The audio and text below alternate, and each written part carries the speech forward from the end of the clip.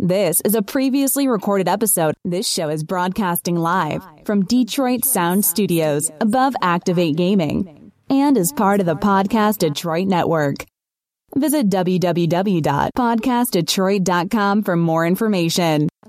What's up, everybody? Welcome to episode 34 of the Ninja Starship podcast. I'm your host, Jimmy McKnight, and we are broadcasting live from Podcast Detroit Studios above Activate Gaming. It is 5 o'clock, ladies and gentlemen, so if you're not tuned in, you are missing the ultimate show ever. Announcements: Great Lakes Comic-Con, February 26th and 27th at Macomb Community College. Doors open 5 p.m. Friday. Come meet Sergeant Slaughter, Larry Kenny, the voice of Lion-O, the man who created Q*bert, Jeff Lee, plus a great artist alley with Marvel artist Ryan Stegman, also Seth the Moose, Pat Broderick, Tom Cook. The list goes on, and so can I. Just like I said last week, let's start the show. Engage. 12, 11, 10, 9. Ignition sequence start. 6, 5, 4, 3, 2, 1. Ninja Star! What's up, Ranger fans? This is Steve Cardenas, a.k.a. Rocky the Red Power Ranger. Hey, this is Eugene Clark from George A. Romero's Land of the Dead. Hey, this is Jason Font from Power Rangers Time Force. Hi, this is Mike Zapsik from AMC's Comic Book Men. And this is Ming Chen, also from AMC's Comic Book Men. You are listening And you're listening to The Ninja Starship podcast with Jimmy McKnight. Our favorite podcast. It Has Begun! Oh, yeah! Woo! I am awesome! You take the red pill, you stay in Wonderland, and I show you how deep the rabbit hole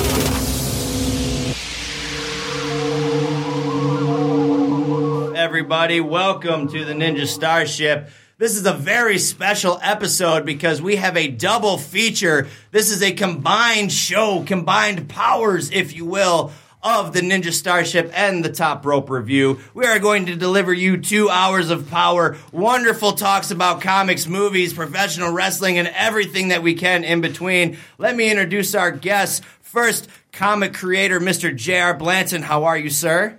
I'm not saying it was aliens, but it was aliens. It was aliens. And XICW wrestler Mr. Dickie Bronson. What's going on, sir? I'm just drinking a grapefruit Perrier. It's different.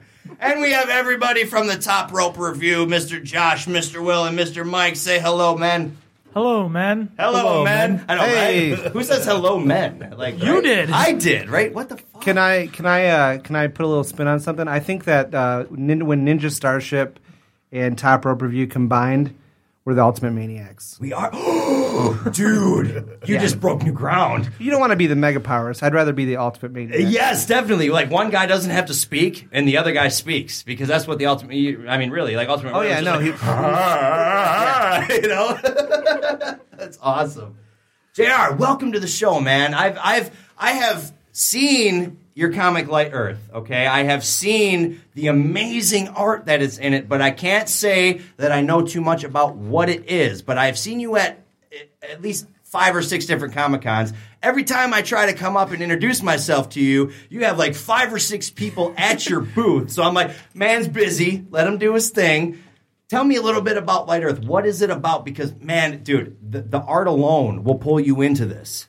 Well, the easiest way to describe the story is just think of like a fantasy world where it's not cliche with the same orcs and dwarves and the same thing that's been used over and over. It's more about the world itself. And one of the main themes of it is like how struggles for power can bring a world to the brink of destruction.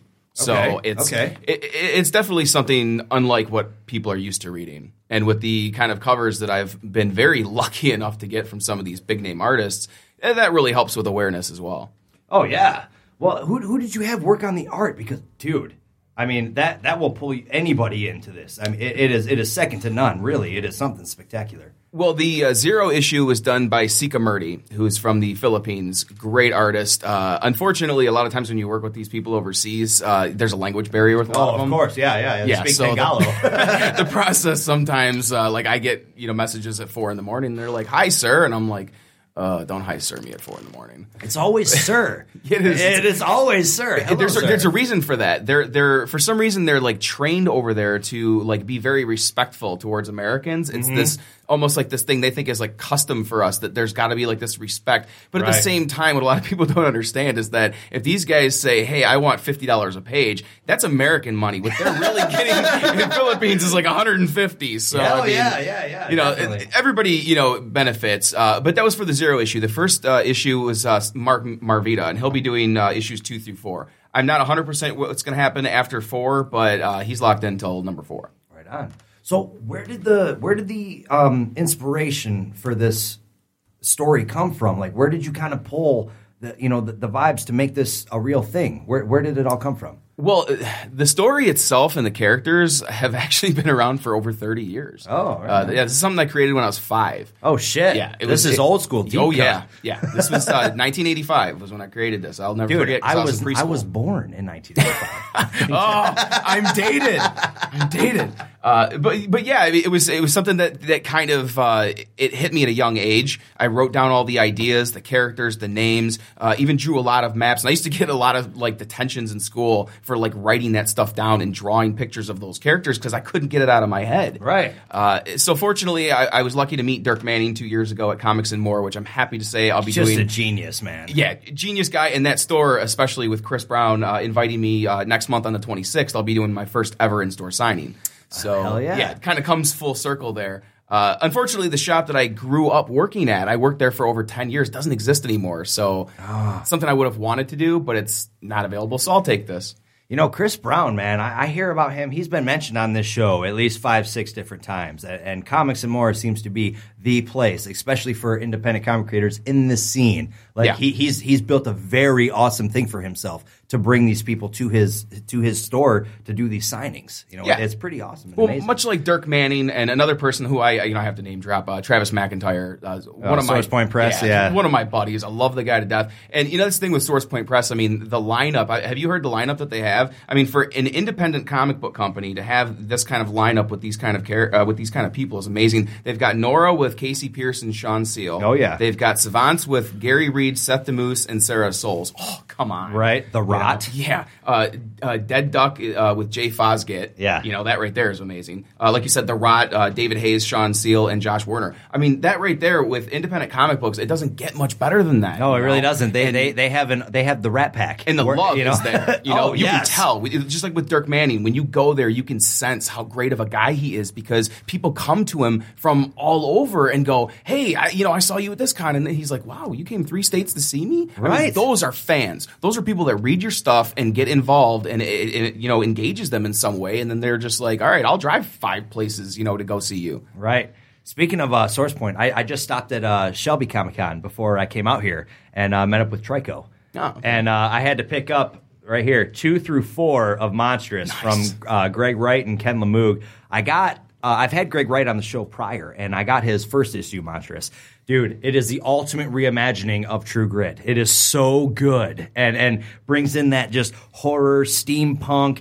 I called it John McClane on acid because that's really what it is. You got this just lone gunman kicking ass throughout this whole thing, but it's such a whacked out story that you can't help but just be entranced by it. And that's what you want. That's the thing with creating comic books. And I tell people this all the time. If you have a great story, that's awesome. But if you're going to hit the comic book scene, you have to know how to sell this to people. You need to be able to get them in like the first 30 seconds. You got to pull them in because a lot of people will look at your stuff. Even me, with these famous big name artists that have done amazing work, people will sometimes just come to look at it and they'll barely listen to me and then walk away. So I really have to engage them. And you can't really do that when you're like sitting on your ass and just kind of... No, you got to be up and in their face. And that's what I always saw. You were always up and attentive and with your customers, where you see other people when you walk by their booths and they're just sitting down like, oh, yeah, if you see something, let me know. I'll tell you how much it is. That's about it. That's the difference between the people that are passionate about what they do and that are in it for just simply the money. And I'm fortunate. I'm one of those rare people who I grew up in a comic book store. I started working at 13 at a comic book store and worked there until 2003 when it closed down, and then I went and worked for a couple more. So like that's my expertise is sales. Every job I've ever had has been sales related in some sort. And that's really what you need to do with comic books. You need to bring people, like with the Kickstarters especially, you can't just put a Kickstarter up with a bunch of fancy pictures and people buy it. It doesn't work that way. You have to really let them see how passionate you are with the video, with the writing, the way it's presented. It's I liken it a lot of times to how passionate you are. Mm-hmm. If you're passionate enough, you'll make it. If you're not, you're one of those people that will give up easily. That's true. And it sucks because a lot of people give up because of lack of funds, like myself. I've been pretty much bankrupt because I've spent all my money into this, but it's finally starting to reap the rewards. Listen, man, I fully understand what you're saying. Like, as far as this podcast, I invest everything into it. I've invested money into the track that plays in the intro. I invest money into all the travel that I have to do for the 13 fucking dates that I have to make this year. I'm the one that pays for all this stuff. You know what I'm saying? And it's just the way it is. But it's for the greater good, because if these people don't hear about you and you don't get out there, what are you doing? What's the whole point? Exactly. Of it, and if you're just like a Michigan-based talent, it's good to go out to other states, to other shows, to other venues, and get your product out there. That's what's great about what I have going on right now is that I not only have a fan base right now localized in Michigan, Indiana, Ohio, Illinois, and Pennsylvania, but because of people like Jeremy Clark, Ale Garza, and Mike DeBalfo, you can add California, New Mexico, Arizona, Texas, Missouri, Florida, Georgia, all these different states where people want the book. I mean, you can't buy that. It's something that comes with, earning it and, people believing in you because they see how passionate you are, or at least, how determined you are. That's true. And, dude, Jeremy Blanton, Clark. I'm looking at you saying, but Jeremy Clark, man, God, dude, that guy is putting out amazing work. He's like a wizard with inks. He is. It's incredible. Like every time he sends me something, he sends me updates. It's like a mental boner. Like, oh my God, like holy shit! Like it's unfathomable how this man with traditional inks, mind you. This is not somebody that does it digitally. This is somebody who sits down painstakingly with his hand and does this inking. And when it's done, you'd swear to God, like did a computer do this? Right. Like, no, dude, he pulls it off that well. Every time. Really. Every time. Also in studio, we have XICW wrestler, Mr. Dickie Bronson. How's it going, sir?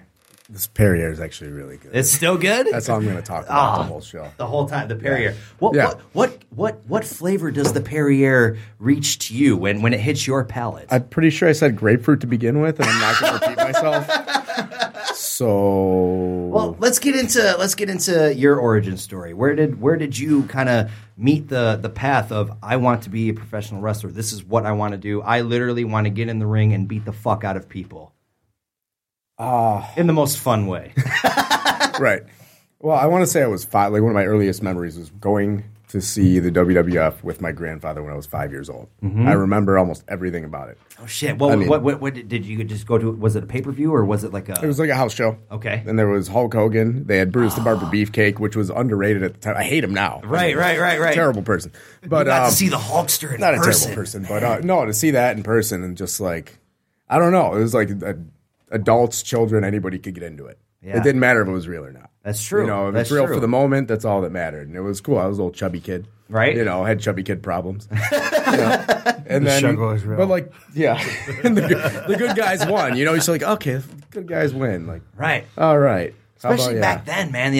When I watch WWE Network and I watch the older stuff, you really get this appreciation for not just the event but the time period in which it was recorded. Because you look at the audience and there's not this. You don't see everybody with their phone, recording everything. Like they had to take that shit in as they saw it and remember it at that moment. It meant so much more because what they saw, they didn't get a replay of that. You couldn't go home and be like, oh, look at this, or look, I shared this, or oh, this person shared this. That was gone. Not even a thing. It was non-existent. And you really get when I watch that, I'm like, man, you really get this whole other sense of appreciation for what you're seeing.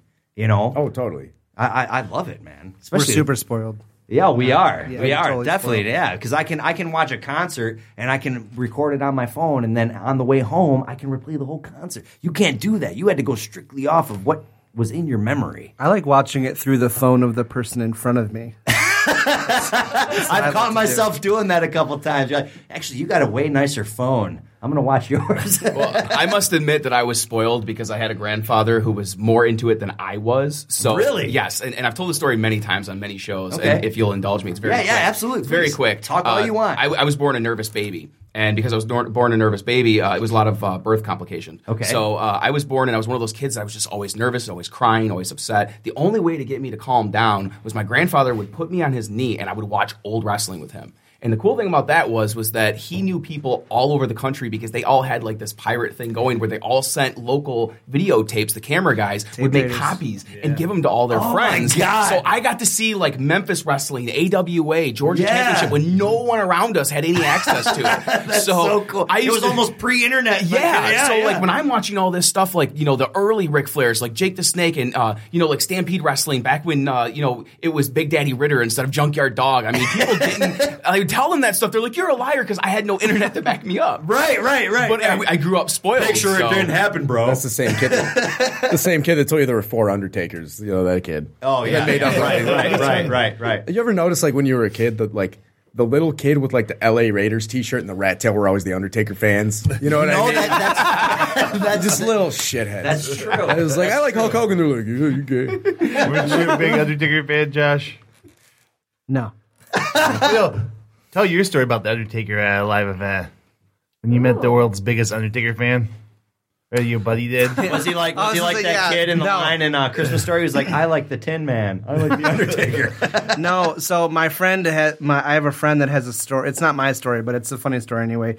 He said that the one time he went to a WWE event, there was like a goth kid sitting next to him with an Undertaker shirt on, and the only thing that he said to him the entire time they were there was, "I'm here to see the dead man."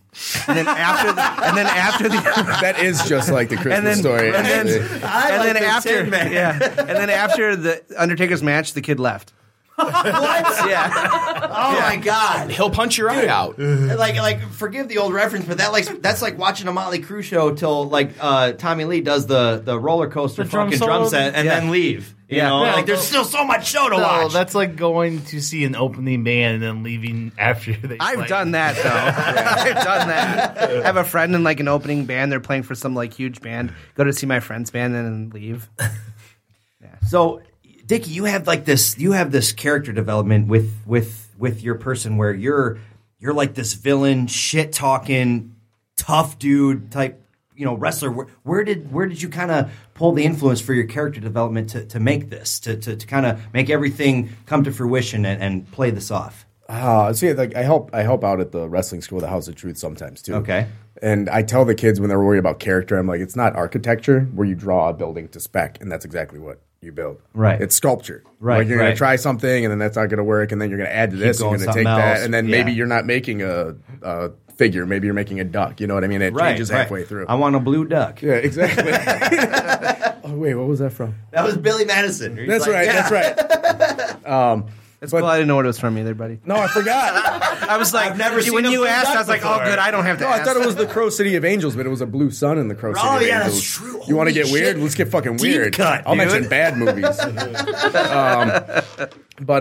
I had the worst name ever, and I think it's appropriate for this show. I was really into The Crow, actually. Okay. And I was really into Lord of the Rings. Okay. So I didn't know if I wanted to be Draven or Strider. Is that a first name or a last name? So I was Draven Strider for my first. Combined them. Right on. It's pretty bad. Hey, as long as you didn't come out to It Can't Rain All the Time, no, you did okay. I came out to Clean My Wounds by Corrosion of Conformity, which is actually it's sweet. That's still good. It's still good. No, so I just didn't get it. I went through a really shitty school to begin with, and that's a whole nother story. Okay. Well, let's start there. What school did you go to? Oh, fuck. Yeah. Let it all out, bro. This is the can open. Right? We can. So we were on. Me and my buddy Nick and my buddy Mike. Mike eventually only did 2 matches, and then me and Nick continued to wrestle after that.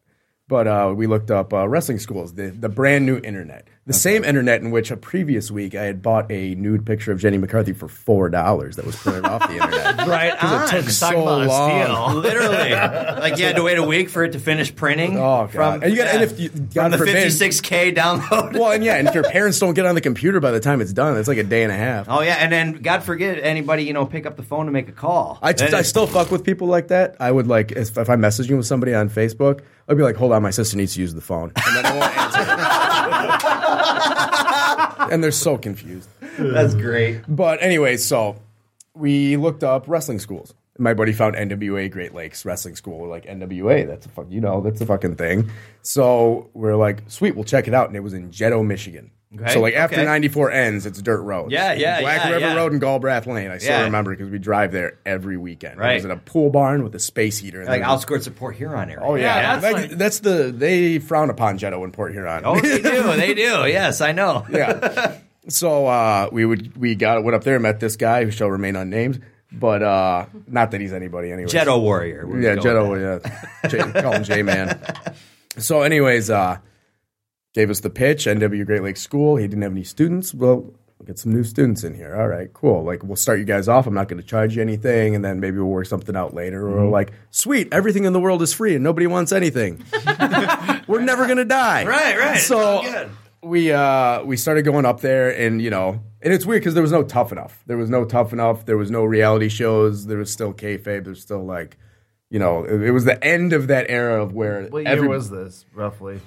2000, 2001. It was right like in the phasing of that. So right before like Tough Enough and all that. Yeah, right before. So we had no idea like how much this is real, like, and then it's not real, but in the back of your mind, like, is it so fucking? It might be real. Yeah, right. So you don't know, how does the ring hurt? How much? Like, do you talk to each other? How do you do this shit? We have no idea, and it sucked because it was anybody would be a wrestler. Like if anybody could do it, every fucking fan would do it. Oh, sure. So we get there, and it was tough. And then after a while, we slowly started to realize this guy was kind of full of shit. He would say, like, well, hold on, I got Shane McMahon on the phone. No, you fucking don't. Coast to coast, hold on. Yeah. Well, not that Shane McMahon. My buddy Shane McMahon from Cleveland, Ohio. Shane McManus. Yeah. So we eventually... we heard rumors about this guy, blah, blah, blah. But previously, the NW Great Lakes School was run by a guy named the Canadian Destroyer, which is like he had trained a lot of, I don't know if you know Nate Matson, he's a wrestler around here. No. Chris Sabin, like Petey Williams. I believe they were still around when Doug was alive. Okay. Or no, Petey never met him, but he named the Canadian Destroyer after this wrestler, the Canadian Destroyer. Oh, right on. That was like kind of like the godfather of Windsor, Michigan wrestling. He trained a lot of guys. Okay. Well, we found out he had just... he had passed away, and nobody took the Great Lakes, NWA Great Lakes name. So this dude took it upon himself to masquerade in NWA Great Lakes. And you could still do that back then. The right, self-proclaimed pharaoh. Why not? You know, things are a lot more regulated now. But anyway, so I remember one day I'm driving home. I'm dropping him off. And he was like, stop the car. I'm like, okay. And he goes, I heard you and your girlfriend broke up. I go, yeah. And he's like, well, if you ever need a blowjob. And you think you're going to have a tough answer. Get the fuck out of my car. Right. You know what my answer was? No, thank you, bye. I'm good, thank you very much. Have a good one. It's not gay if they suck your, Yeah, it's not. That's a whole nother fucking show. It's only gay if you like it. Oh, my. I can close my eyes and eat a turd, and it's still a fucking turd. That's true. Anyways. That's true. That'd be incredibly awkward. So I brought it up to a few of the guys I knew that were in the school. I'm like, just to let you know, this is what went down. You ever ask you motherfuckers to stop the car? Yeah, and one of them goes, you know what, I don't want to say he's been hitting on me, but he's been hitting on me. Right. This other kid, Nick, my buddy Nick, my fucking best friend, goes, oh yeah, he asked me. I just said no thanks. He hasn't bothered me since. I'm like, what do you mean, oh yeah? Like, this isn't something you bring up. Holy shit. This isn't something you maybe say to your best friend when he's in an enclosed vehicle with this person. Right. He's like, oh, it's fine. I'm like, show warning to this. I mean, people can do what they want to do, but it's a little fucked up that you're so cool about this and not telling me what the hell was going on. So anyways, and then this other kid, Travis, he just goes, he never hit on me. And I'm like, are you fucking jealous? Oh, so I'm exempt. No, I'm not saying. He just never hit on me. He probably was a little bit jealous. Oh, totally. He was that guy. Yeah. But anyways, so we got out of there and we started talking to a few other people we knew, and we ended up in different, places. And then we ended up doing shows, and we got hooked up with the House of Truth Martini's fantastic wrestling school. We're still running to this day. And the Can-Am school in Windsor, Scott Demore. I worked for a company in Windsor when I was still, I was learning stuff at Truths and then still doing shows, which I probably should have just retrained for the beginning. Right. And then I went there, and then the company in Canada got bought by Scott Demore, used to be on TNA, Team Canada. Okay. And I went, and he allowed us to use his school, so I went there for a while, too, and learned from, like, Joe Legend and guys like that. And I just fell out of it. You know, it's funny because like I had my buddy Nick, actually, we were wrestling and he overshot a leg drop and landed straight on my head. Oh, shit. My head turned. I saw a flash of light. I finished the match. I don't remember anything about it. Right. The worst pain of my life, like headaches the next day, whatever.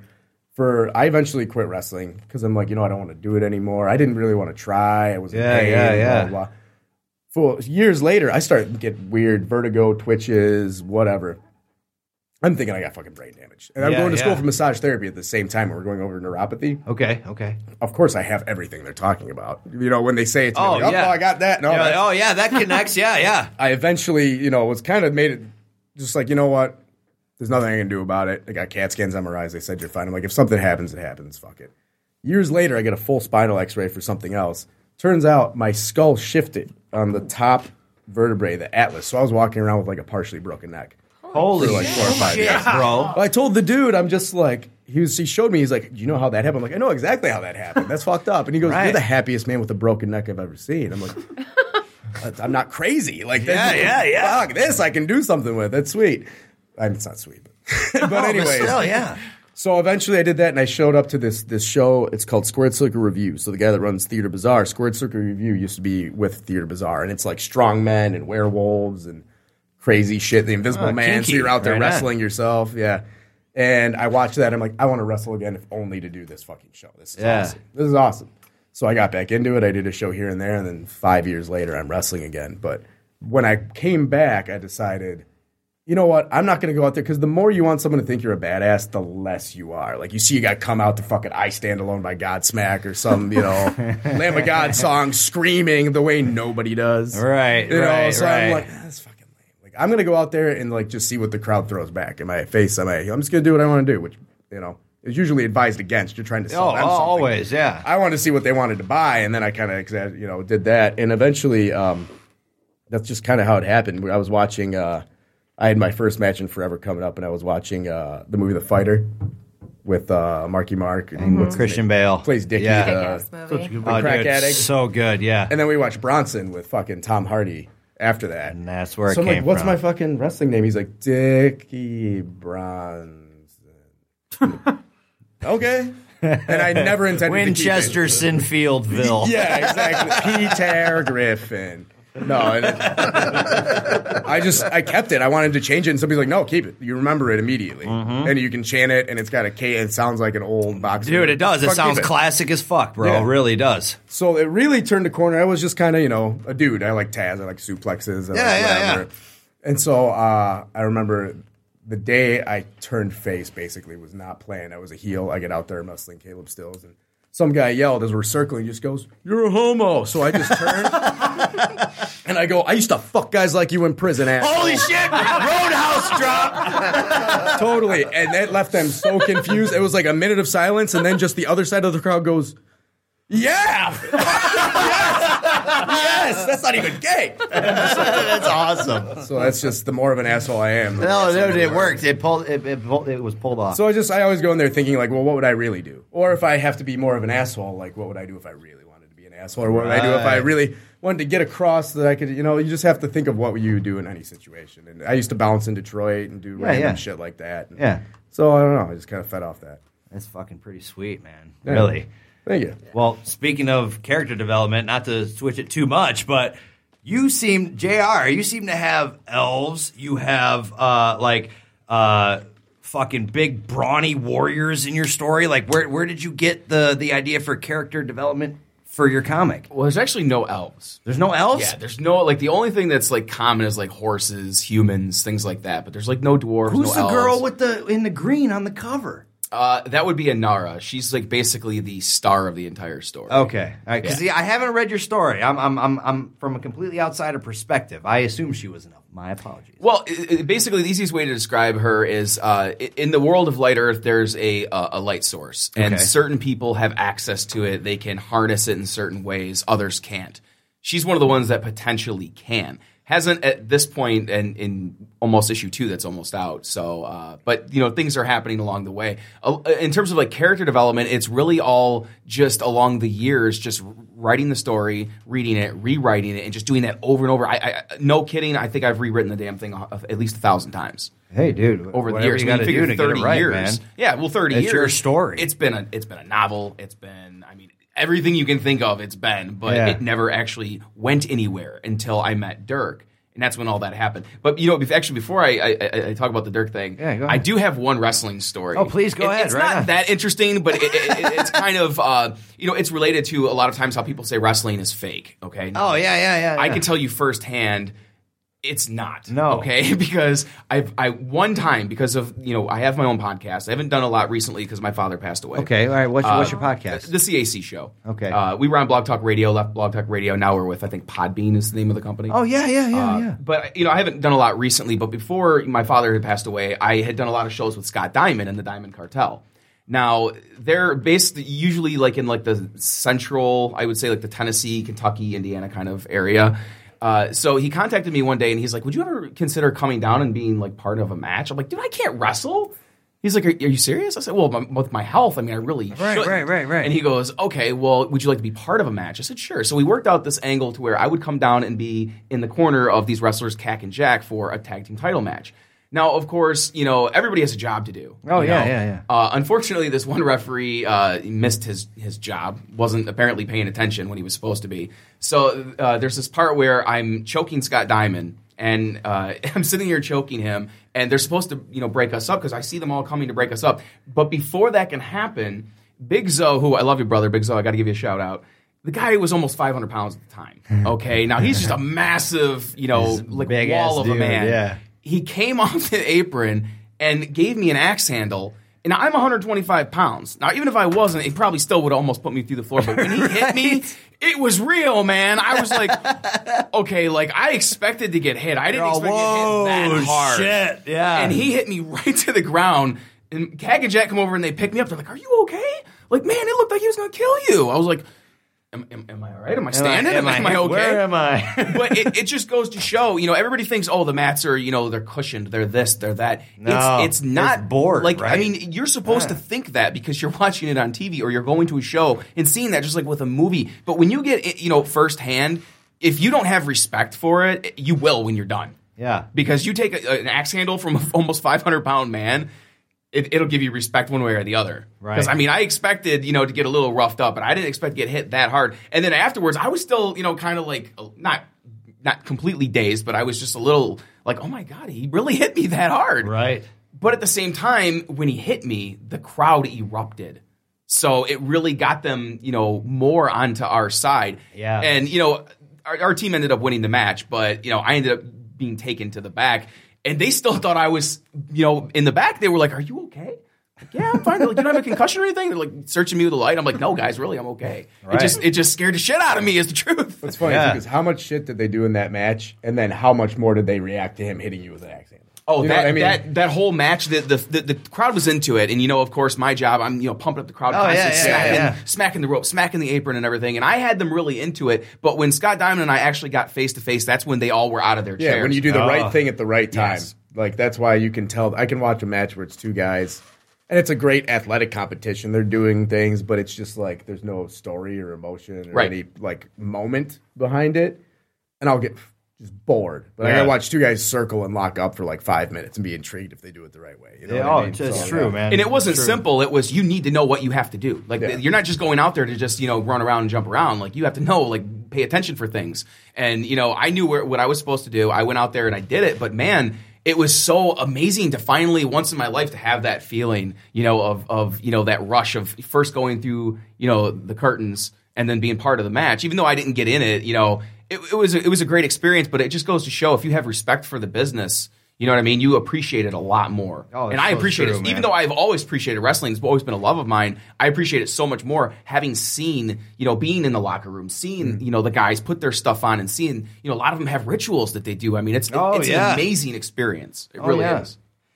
Not to take it to a darker place, but another reason that I wanted to bring you on to the show is because you wore a suit for what, 51 or 52 days? It actually ended up being 70. 70 days 70 in days remembrance of your Yes. father's passing. And, Yes. and you know, that was another reason why I wanted to bring you on as a guest, because I lost my mom in 2001, okay? And losing a parent is rough as can be, dude. It's indescribable. It is indescribable. There's no replacing it. It is one of those things where it's just heart-wrenching.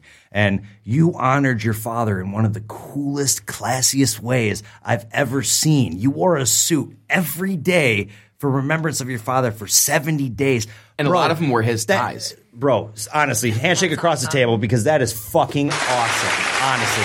Yes. Thank you very much. That is amazing. Well, you know, the reason behind it was when I was a kid. Now, obviously, you can see me right now. I got a sweatshirt on, jogging. A light earth one, plug. Yeah, plug. But I mean, still, this is how I would normally dress. I mean, actually, when I did the other show, the Mojo show, I actually was wearing my DC pajama pants. And they gave me so much shit I about saw that picture, yeah. They gave me so much shit about that. I was like, all right, man, just remember, one day it'll be light earth pants. But, right. You know, I'm always this kind of laid back person, because when you have colon cancer, when you have ulcerative colitis, you know, those diseases, they're very restricting. So you kind of need to wear loose fitting clothes. Oh, yeah. So my whole life, you know, I've always been sick. You know, I've been sick since I was 13. So I've always worn these kind of loose clothes. My dad used to always give me shit and say, I love the way you look when you're dressed up. Why don't you ever dress up more? So he would always get happy when there was a wedding or a birthday or something like that where I would wear a suit. And so it was rare. I figured, you know what? Even as a kid, my dad used to always tell me how he loved how I looked with a suit. Why not just honor him that way? And I thought, okay, I'll wear it for like a week or so. I wore it from the day he died until, you know, it was 70 days. It was like mid-January when I stopped. That's so fucking poetic, dude. And a lot of them were his ties, you know, because like he has this American flag tie. And an interesting story about that, he had been offered one time by one of his friends $600 for that tie, and my dad refused to sell it because he couldn't find it anywhere. Oh, right. He couldn't find it anywhere. What was there was the no tie? online What was time. on it? It's just an American flag tie. You've seen That's the picture that you used. I'm wearing it with my eyebrow. Okay. That's I'm my dad's looking at American it. flag tie. I'm gonna look it up right now. He actually wanted to be buried in that tie, but before, because his death was sudden, we had no idea what was going to happen. It was basically he went in for surgery and never came out. So, you know, we kind of expected it, and he had said things like, hey, if I die, you know, I want this, I want that. He had said, you know, I don't really want to be buried in it because I'm going to be cremated, and I don't want them to burn my tie. And we decided, okay, well, you know, we'll go ahead and put it on him anyway. But then everything got so hectic that we really, like, nobody's head was anywhere. I ended up giving the eulogy because nobody in my family could talk. Everybody was devastated. Because now keep in mind, he had lost his sister, his brother, and his sister's husband all within 9 months. Oh my God. Everybody just dropped. Heart attacks. My uncle, he passed away from a heart attack that was related to to acid reflux. Yeah. He had it really, really bad, and it put a lot of strain on his heart. So he just, you know, went to the gym one day, was with his friends. He got in the car and just never woke up. Damn. So, you know, with all that going on, he had so much in his head, and then he got sick, thought it was the flu, finally got into the hospital. They're like, no, you have a growth. We need to get in there and get it out. Honestly, the surgery was a success, but he had been sick, throwing up. He was throwing up blood at one point after like 2 weeks of vomiting. Because, I mean, my dad was a stubborn man. I'm sure a lot of you guys know people. No, dude, you're tough. When you're tough, you're tough. Yeah. You know, a lot of times there's stubbornness. You know, they don't want to go see the dentist. They don't want to go see the doctor because they don't like needles or, you know, what have you. Right. And they don't believe in that. They're just going to kill you, blah, blah, blah. But absolutely. They said even though, you know, it just put so much strain on his heart that when he finally went in for the surgery, even though it was a success, his heart just couldn't take it. Yeah, dude. So I figured, you know, this is a way I can honor my dad. And it also kind of showed my family that I'm not this, you know, 15-year-old immature kid anymore. I'm actually a grown-up man. Right. And, you know, going up and giving my dad's eulogy, that's the hardest thing I've ever done. And I'm sure, you know, with your experience, some things you black out. I can't even tell you a damn thing I said. Nothing. The only things I know are what people have told me I said. That's how traumatic it was. I can understand fully. But you got to keep in mind, this is from, you know, a man who I grew up, you know, my dad was always around, but we never got along. We've never had a relationship. The only reason we had a relationship this last year was because I was getting him medical cannabis brownies. And it was keeping him, well, it's actually a good thing because it was keeping him from overdosing on his pills. He was taking so many pills, nerve pills, pain pills, that he was literally passing out all day long and he was useless. And he would wake up and his stomach would hurt and it was damaging his, you know, liver and things. So I got him on the cannabis brownies, and he actually, weird thing, developed a relationship between the two of us. Hey, man, weed does that, man. Yeah, after 34 years of nothing, even though I always knew the man and always had him around, we actually had a relationship that last year, and it was so precious to me. So to go up there and to be the one to give the eulogy, it was just so hard because I was like, well, I should be the last one doing this because I barely freaking knew the man. Yeah. But at the same time, it was healing for me because I said it was all from the heart. Nothing was prepared. But it's also because I thought other people were going to say stuff. So I was just going to go up there and be like, I love you, Dan. Because I knew I was going to cry. Right. But, I made the whole room cry. Everybody was crying. Oh, dude, you'd be inhuman if you didn't, honestly. That's huge. The best part was, though, is that his 2 surviving sisters, they actually paid for the bagpipes to be played. Now, we didn't know this. God. My dad, his entire life, thought he was Irish. We found out we're actually Scottish. So my aunts, both of them, they paid the money because we didn't have it. They paid the money for the bagpipe player to come in. So we're all sitting there. I'm done with the eulogy. I sit down, and I'm sitting there, and I'm hugging my mom, and my brothers were all hugging each other, and then we hear the bagpipes, man. It just Oh, you didn't even know they were there? Didn't even know. The guy walked in as I sat down. Oh, my God. They planned it perfectly. I mean, it's one of those moments in life where things they come together in a way that it's almost like a movie. Like when I met my wife, I was supposed to ship out for boot camp for the National Guard Reserves. Yeah. And, my test came back about my health. They said, well, you can still go if you want to. And I said, okay, I'm going to go. But I didn't show up for the bus because the night before my mom came and begged me not to go. So I didn't go. And then it turns out, now this is what's funny. They tried to arrest me. The military police showed up with the recruiter at my job, the comic book store, Gotham Knights. And they handcuffed me and they were going to take me. I used to go there. Did you? Gotham Knights? Yeah, probably. Yeah, when I was like 13 years old. I worked there the whole time I was probably in there. met you. I probably bought comic books from you. I'm sure you did. Yeah. Because I was managing that store at like 14. Yeah. Wow.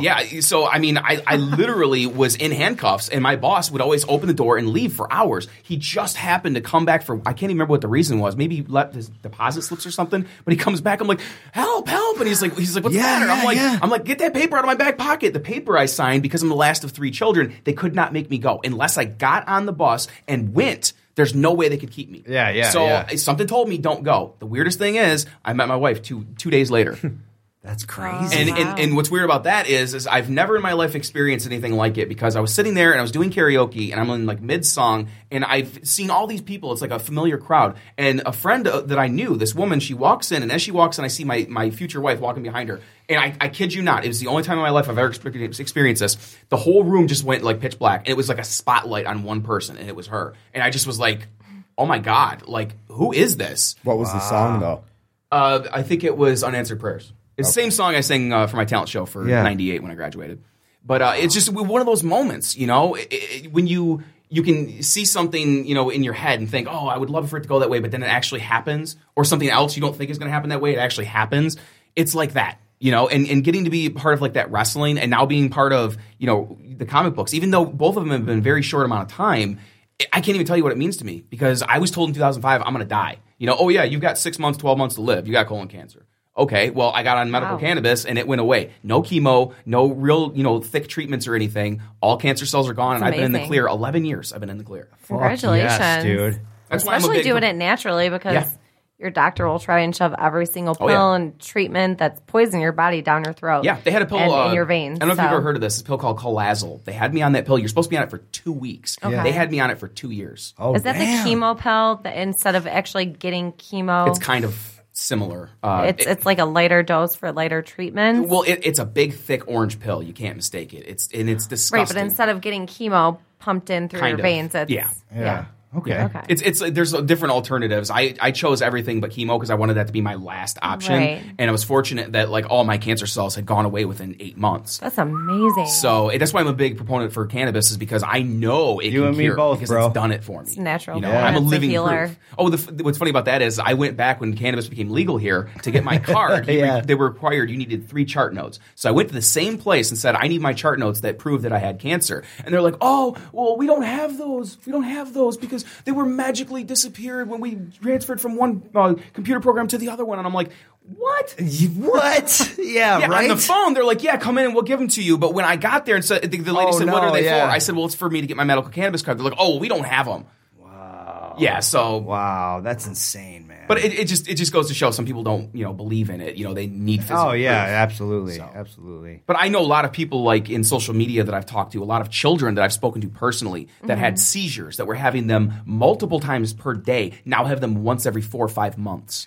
And they're not. Dude, I see it all the time on TV. Absolutely. You see like the one parents who are facing criminal charges because their child was having seizures. They had to go out of state to get him cannabis medicine that made him fine, but they're facing like life in prison because of this and because of the state they're in. It's like when the fuck are you going to realize that this shit is medicine and it's going to help people? Back the fuck off. 20 years from now, it won't be an issue anymore. Oh, of course, but how many people have to suffer? Hopefully not. It won't. Wow. And now I've been a part of this since the very beginning. As soon as it became legal, I was one of the very first patients to get a card. And I still have cards. Yeah. So with my father, when he was telling me, well, I can't smoke it because, I've been, completely sober. I mean, the man had been sober for 10 years when he died. Mm-hmm. So no alcohol, no drugs, no cigarettes. It was a huge accomplishment for him because he was a huge addict and a huge cigarette fiend. I mean, this is a man who smoked 4 packs a day. Yeah. Oh, I mean, sometimes it was worse. When he was drunk, he'd go through 6 packs. I mean, how the hell do you...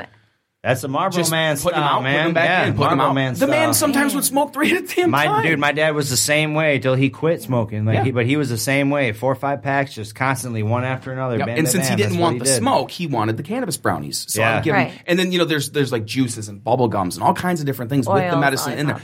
There's even sugars now. You can take sugar, put it in your coffee. It's just different ways to help people so that they don't feel like they're doing drugs. Because that's the thing. Ultimately, if you take anything, even a frickin' Tylenol, you're doing drugs. Oh, yeah. They're drugs. Absolutely. It's just Big Pharma doesn't say that because they make money on that. And they make money on the fact that... And it's not prescription. You can get it right off the shelf. Exactly. Like, why would they want us to have a cure when there's make more so money, much money in it not being... Dude, it's basic economics. That's behind everything. That's behind movies that get released, that behind medicine that gets released.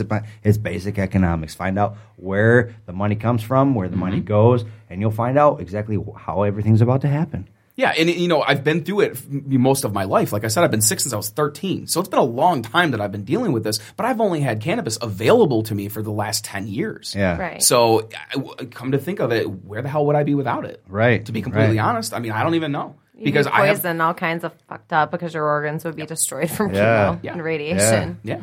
So thank God for pot.